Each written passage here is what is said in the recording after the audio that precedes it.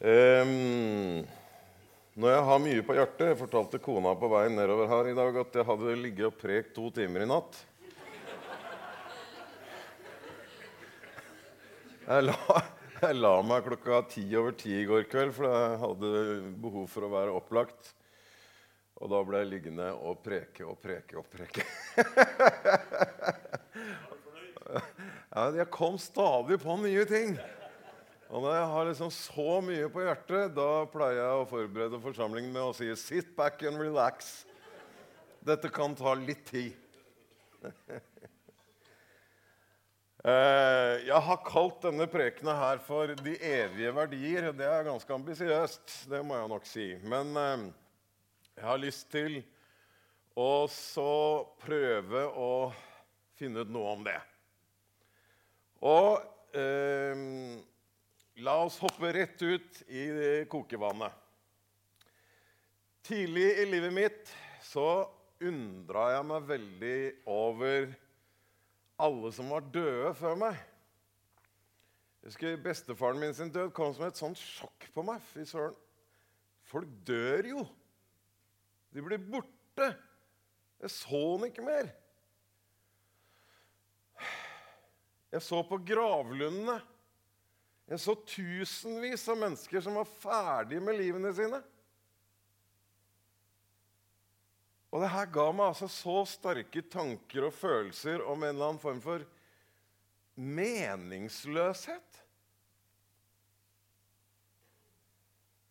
For hva hadde de menneskene her etterlatt seg egentlig?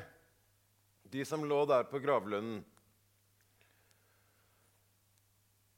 Hvor kunne jeg se liksom frukten av det livet de hadde levd? Hvor var den? Og på hvilken måte vittnet denne graven om et menneske som hadde levd et meningsfullt og godt liv? Og i så fall så tenkte jeg, lille pjokken som jeg var også, hvor lenge ville dette mennesket bli husket? Hvor lenge vil det mennesket etterlot seg være vittnesbyrd om et verdifullt liv? Hvor lenge? Hvor mange år? Og videre gikk selvfølgelig tankene til hvor lenge vil noen huske meg når jeg er død, da? 100 år? Da er det i hvert fall ingen som aner hvem jeg var lenger. Det er jeg helt sikker på. Sannsynligvis så vil ingen huske det da. Vil jeg ha etterlatt meg noe som var så viktig at jeg vil minnes av noen? Sannsynligvis ikke. Så hva var da vitsen? Hva var da meningen med at jeg er her nå? Og så lærte vi i kirken, og det sugde jeg til meg som unge eller ungdom, at menneskebarna er som støv.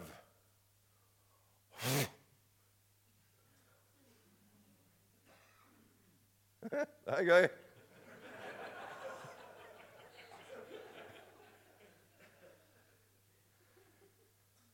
Tusen år var for Gud som dagen i går.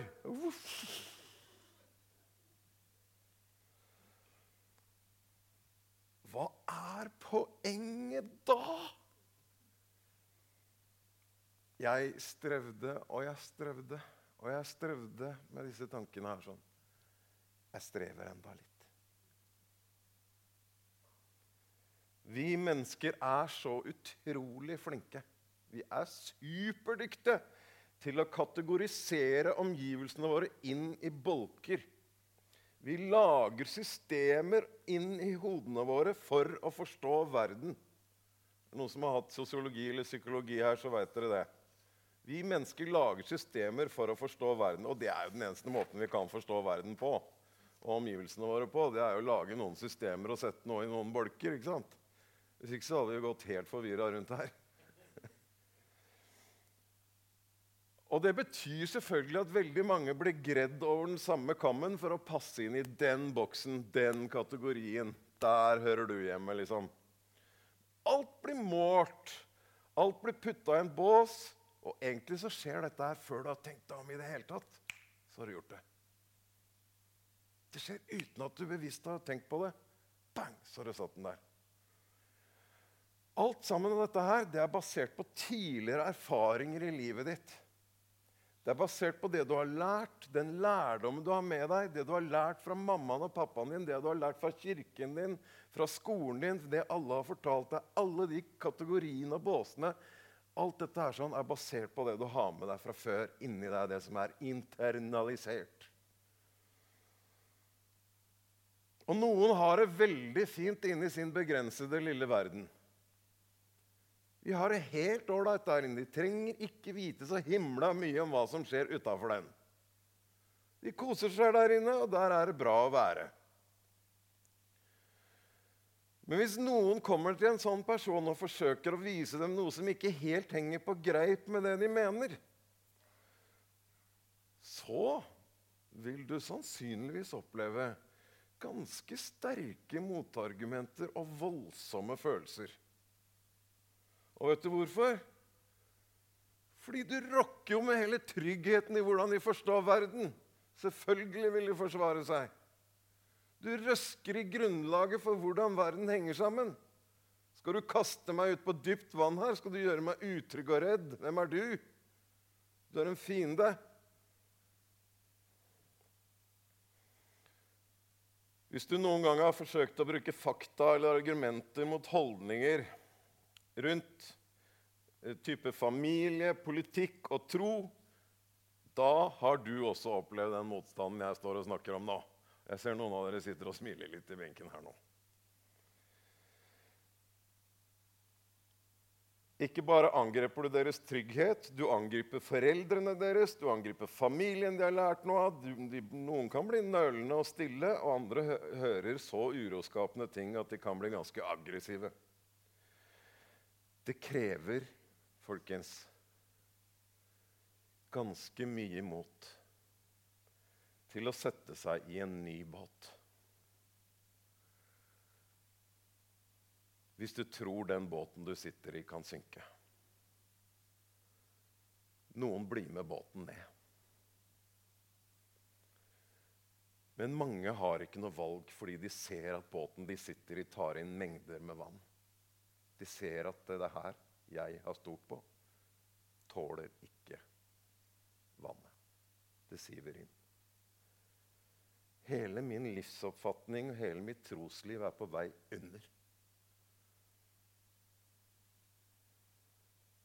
Jeg har stått som ung tenåring, som ung mann, som voksen mann og nå som over middelaldrende mann. Og spurt spørsmålet, hvorfor er jeg her? Kan jeg bidra med noe som har evig verdi?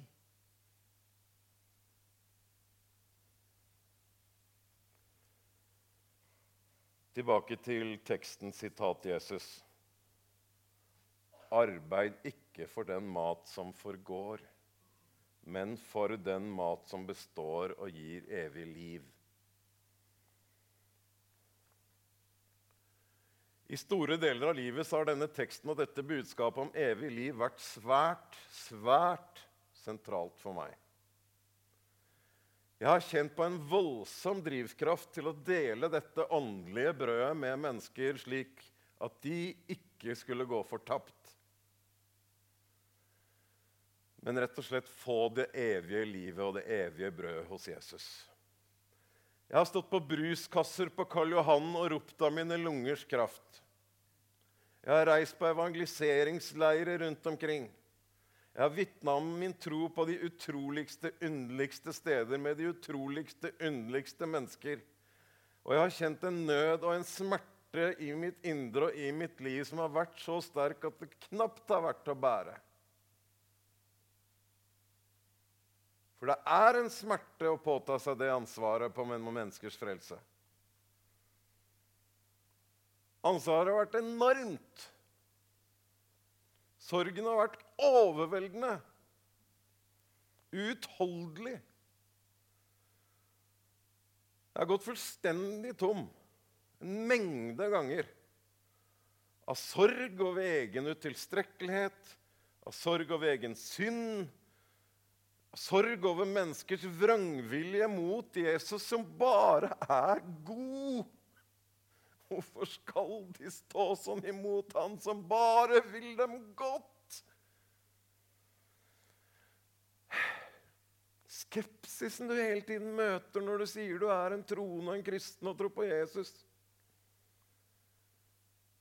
Motløsheten av manglende vekkelse, av manglende folkevandring til kirkene, av manglende mennesker som kommer og kneler og tar imot troen på Gud. Mennesker som jubler over sin nye tro fordi de er blitt satt i frihet, som vi sang her i stad, ikke sant? Ja, det er mange, mange grunner til at jeg har kjent på dette som helt uutholdelig. Men kjære, kjære venn. Hvis det er så viktig at mennesker blir frelst i denne verden, da skjønner jeg ingenting. Jeg skjønner ikke hvorfor vi ikke står på hvert eneste hjørne i hele byen her nå og roper ut til mennesker. Hvordan kan vi lukke øynene for at mennesker vi elsker å sette pris på, går fortapt over en lav sko? Vi står jo og ser på en hel flokk som bare går som bøfler bak lederen sin og øser ut av en fjellkant ut i fortapelse. Det er det vi egentlig sier.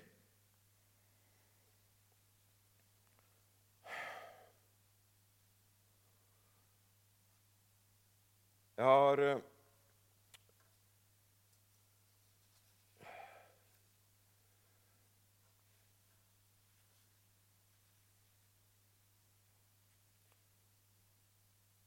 Eller elsker vi så lite at vi tenker, ja, det er opp til dem. Ethvert menneske er sin egen lykkes med. Vet dere hva? Det er så langt fra kjærligheten som du kan komme. Jeg hadde ikke noe valg enn å enten kaste troen min på dør, eller finne en ny båt. Jeg måtte finne en nytt fotfeste for mine tanker om troen min og om Gud, hvis ikke så ville jeg synke i den båten. Og det er her jeg kommer til dagens prekentitel, De evige verdier. Jeg måtte finne hva tror jeg egentlig på.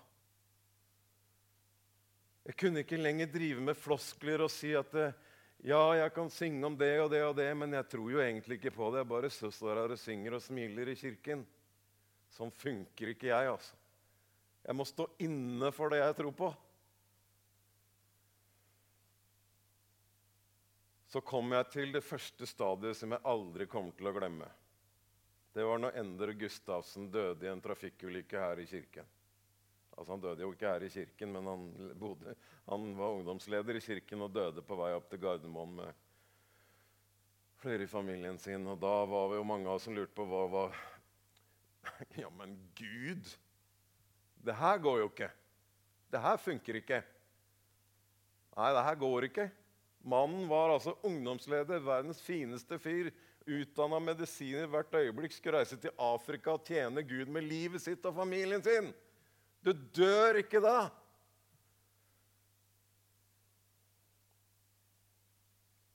Det går bare ikke.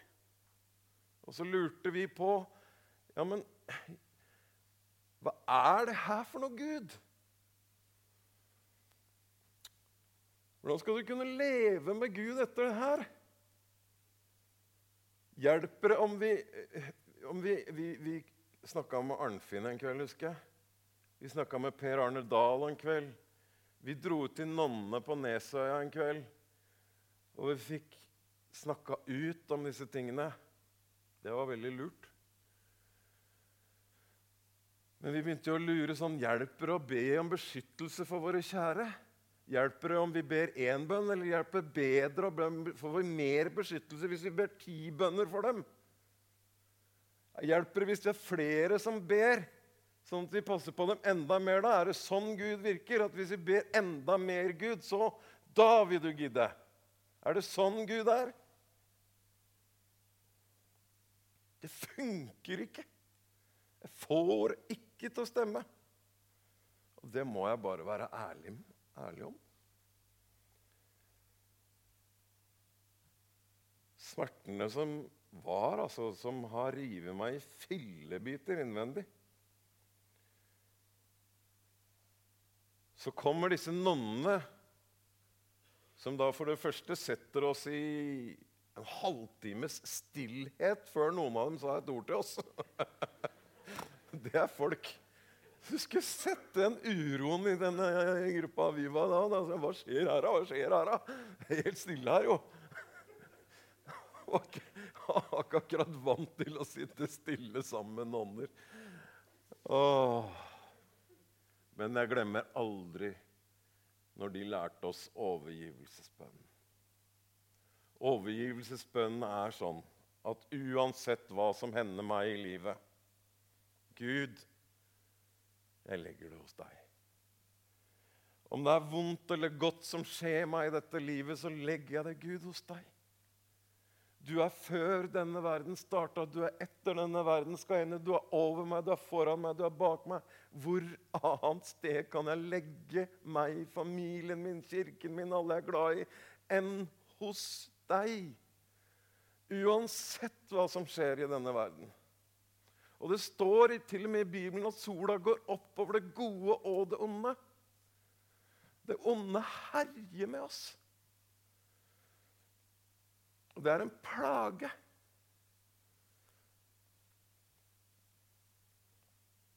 Jeg legger meg selv og familien min og alt jeg elsker i Guds hender. Og så tror jeg på noen evige verdier. Noen verdier som aldri tar slutt. Og den største evige som jeg har alltid inne i hodet mitt, det er jo pappaen min som var syk hele livet. Og det å se han frisk en dag i himmelen, jeg har lite er større for meg enn å se pappaen min frisk danse over en blomstereng i himmelen. Det er evig verdi for meg. Den ligger der samlet der oppe. Evige verdier, folkens. De finnes her hele tiden. Når Jesus var her, så snakket han om at Guds rike er dere nær. Sa han, det er ikke langt borte. Det er her. Og så jager vi etter Gud. Men så er han jo her. Nå. Og alle de verdiene som Guds rike består av, de har Jesus etterlatt seg hos oss. Vi har de. De er hos meg nå.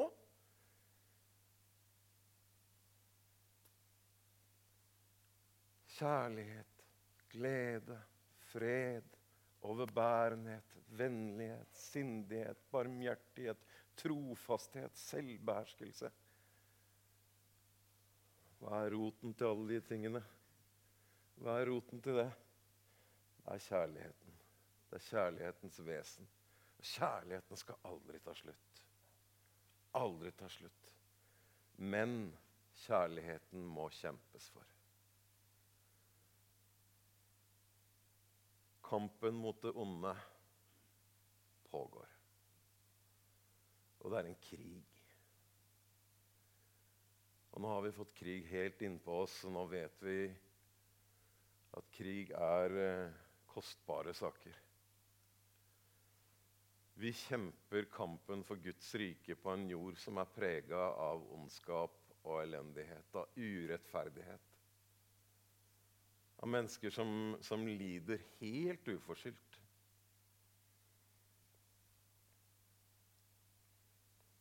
Bebeto, som mannen vår i Brasil, han skrev for en stund siden, så skrev han at da beskrev de hvordan koronaen var da, der de var i favelaen i Brasil, og så forteller han om 30 enslige mødre som han prøvde å skaffe 1000 kroner til. De ville holde for 3 måneder for den familien.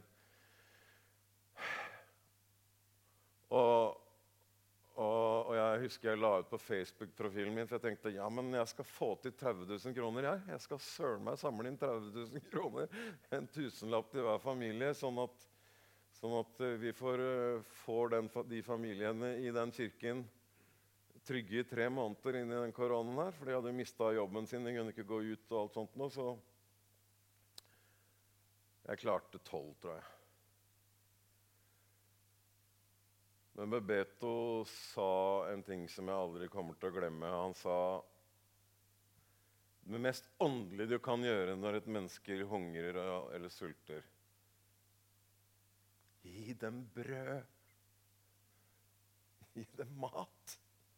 Og det derfor jeg mener at når Jesus sier det han sier om det daglige brød, og han det evige brød, og han peker selvfølgelig på de evige verdier når han sier det, men jeg forteller dere at et vanlig brød kan være Jesus i mel og vann. Skjønner du? Det evig verdi i det brød som de spiser i munnen sin. For vi ikke bare sjel og ånd. Vi det? Vi vandrer ikke som spøkelser rundt her, gjør vi det? Nei, det kropp her. Det ganske mye kropp også.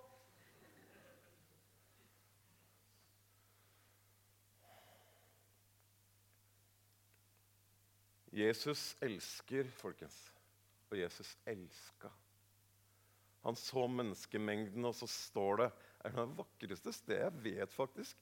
Han så menneskemengden og fikk medynk med dem. Hjertet hans gråt for det. Jesus elsket. Og det det vi må gjøre. Vi må elske. Det det som kampen vår. Det å elske. Kirken kroppen til Jesus på jorda. Vi kroppen til Jesus på jorda.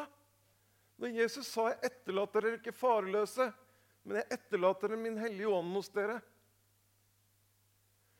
Og så sier jeg kan være her på ett sted, men den hellige ånd kan være over hele verden. Det kan være i alle kristne og alle som tror. Vi kroppen til Jesus på jorda nå. Det det vi lever for nå. Det derfor jeg gidder å leve litt til. Jeg har ikke lyst til å ende på den gravlunden uten å ha kjempet for de evige verdiene. Jeg vil etterlate meg spor som jeg skal møte i himmelen en gang, og som sier, Sverre, takk for at du gjorde det. Det nesten litt sånn håndmodig av meg å si, merker jeg. Men det vil jeg. Det vil jeg. Forkynne evangeliet om nødvendig med ord, skal Frans av Assisi ha sagt en gang. Men kjemp for kjærligheten, dere. Kjemp med kjærlighetens gjerning ikke for å bli frelst og komme til himmelen bestandig, men fordi du kjemper for de evige verdier. Kjærligheten skal ikke ta slutt. Gud slutter aldri å elske. Hvis du har lyst på bønnesvar i morgen, så skal jeg garantere deg et bønnesvar. I Sverige? Be om ett menneske i morgen som Gud viser deg, trenger deg. Be om at Gud viser deg ett menneske i morgen som trenger deg. Jeg tør nesten garantere deg bønnesvar. Behovet for Guds kjærlighet enormt. Enormt. Selv her i Norge så det så mye ensomhet. Så mye psykisk psykisk utslitte mennesker. Så mange som trenger at du orker å ta den lille praten over kjøledisken på Kiwi i morgen. Så mange i kassa som så slitne med småunger hjemme, som trenger at du sa 1000 takk skal du ha, så hyggelig å se deg. Det ikke så mye som skal til bestandig.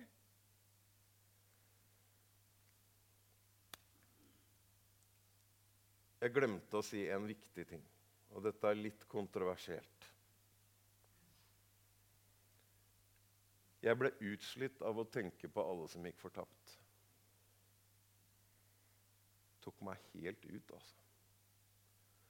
Såpass mye ut at hvis jeg skulle fortsette å leve og gå rundt og se på alle menneskene rundt meg som fortapte mennesker, fordi de ikke hadde fått høre om Jesus, ikke hadde tatt imot Jesus, vokst opp i muslimske hjem kanskje. Jeg synes ikke det noe gøy å være her, altså. Synes du det gøy å gå rundt i byen i Oslo og tenke på at alle de menneskene rundt meg her, sånn, bortsett fra et par-tre stykker, det er et par-tre der som skal til himmelen, resten skal til fortapelsen. Det gøy? Nei, det ikke gøy, altså. Det bare helt ubegripelig vondt. Og hvis jeg skal gå rundt her på denne jorda og tenke på den måten, så orker jeg ikke. Jeg orker det ikke. Og hvis Gud så streng med hvem som skal få slippe inn der, ja, da kan det være for meg, altså. Går jeg i solidaritet med de andre? Dette var kontroversielt. Så langt gikk det for meg at jeg orker ikke. Vet du hva? Løsningen på det for meg blitt, for det første, røveren på korset ved siden av Jesus, når han sier, hva det han sier for noe? Det eneste han sier av troende ting i sitt liv, det når han skal dø, det tenk på meg, Jesus, når du kommer til ditt rike. Hva sier Jesus til han? Han har vært en kjeltring, sannsynligvis en morder også. Hva sa Jesus til han? Sannelig, i dag skal du få være med meg til paradiset. Og eneste vittnesbyrd, eneste trosbekjennelsen han noensinne hadde hatt, tenk på meg, Jesus. Morfaren min, jeg satt på dødsleiet, han hadde forlatt sin kristne tro. Jeg satt og leste i Bibelen på senga hans, og sa, morfar, jeg ber for deg hver kveld, jeg. Og jeg visste han hadde vondt i hjertet sitt fra tidligere vonde opplevelser i kristne sammenhenger. Han ble støtt ut fordi han ville ikke gå i kirken lenger. Støtt ut ble han. Så sa han, det skal jeg huske på, Sverre mann, sa han. Jeg trengte ikke mer, jeg. Det ikke opp til oss å fortelle hvem som kommer til himmelen. Slutt! Slutt med det! Kutt ut! Du vet ikke. La det være i den overgivelsesbønnen og gi det til Gud. Det hans ansvar, ikke mitt.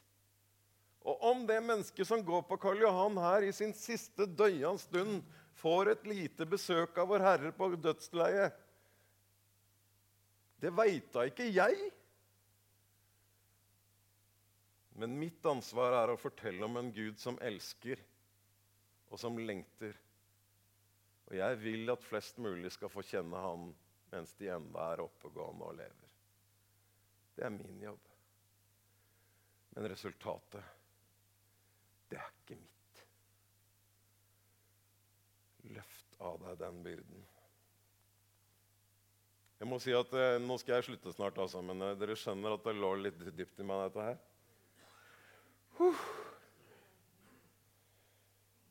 Jeg var for litt siden i Sierra Leone og opplevde den ytterste fattigdom. Og de fattige rundt oss hele tiden, venner. Og noen ganger så tenker jeg, når vi tar opp dagens offer, så tenker jeg, ja, offrer vi egentlig noen ting? Hva et offer? Jo, det å gi mer enn du. Det noe som gjør at du må forsake noe for at du offrer, ikke sant? Du må slutte, du må gi opp noe som har noe betydning for deg, og så gir du det til noen som trenger det mer enn deg. Det et offer.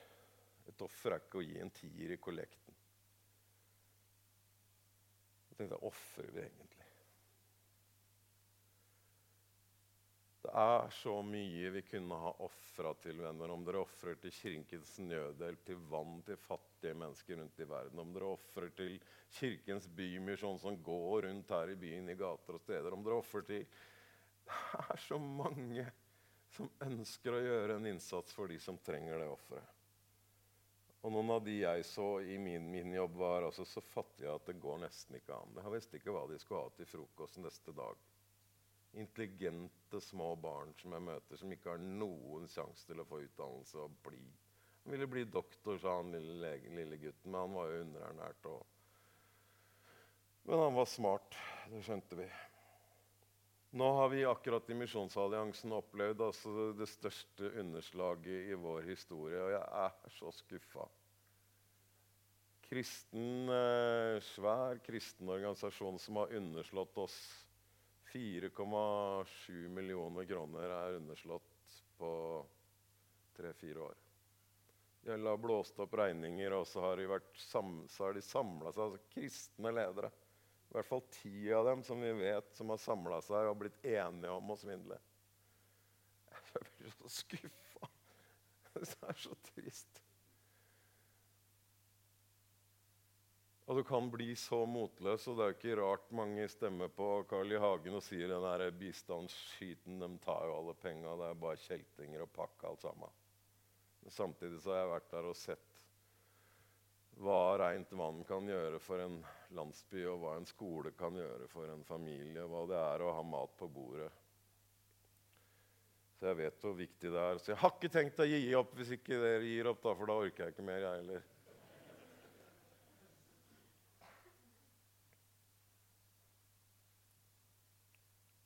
Om du er motløs på egne vegne, så blir det I hvert fall ikke på det andres vegne. Ikke bli motløs fordi du trengs så fælt I den kampen vi kjemper. Jesus-kampen, kirkens kamp. Sånn som Jesus beveget seg blant de fattigste og utstøtte, så vi kroppen hans nå. Slutt med bagateller, venner. Slutt å drive oss tull med bagateller. Kan vi ikke fokusere om det som betyr noe for kirken vår nå? Kan vi ikke jobbe mot de fattige nå? Kan vi ikke gjøre en endring I samfunnet vårt nå? Tenk på alt det kirken har å gi som kan flyte inn I skole, inn I samfunn, inn I bedrifter, alle verdiene som kan bygges.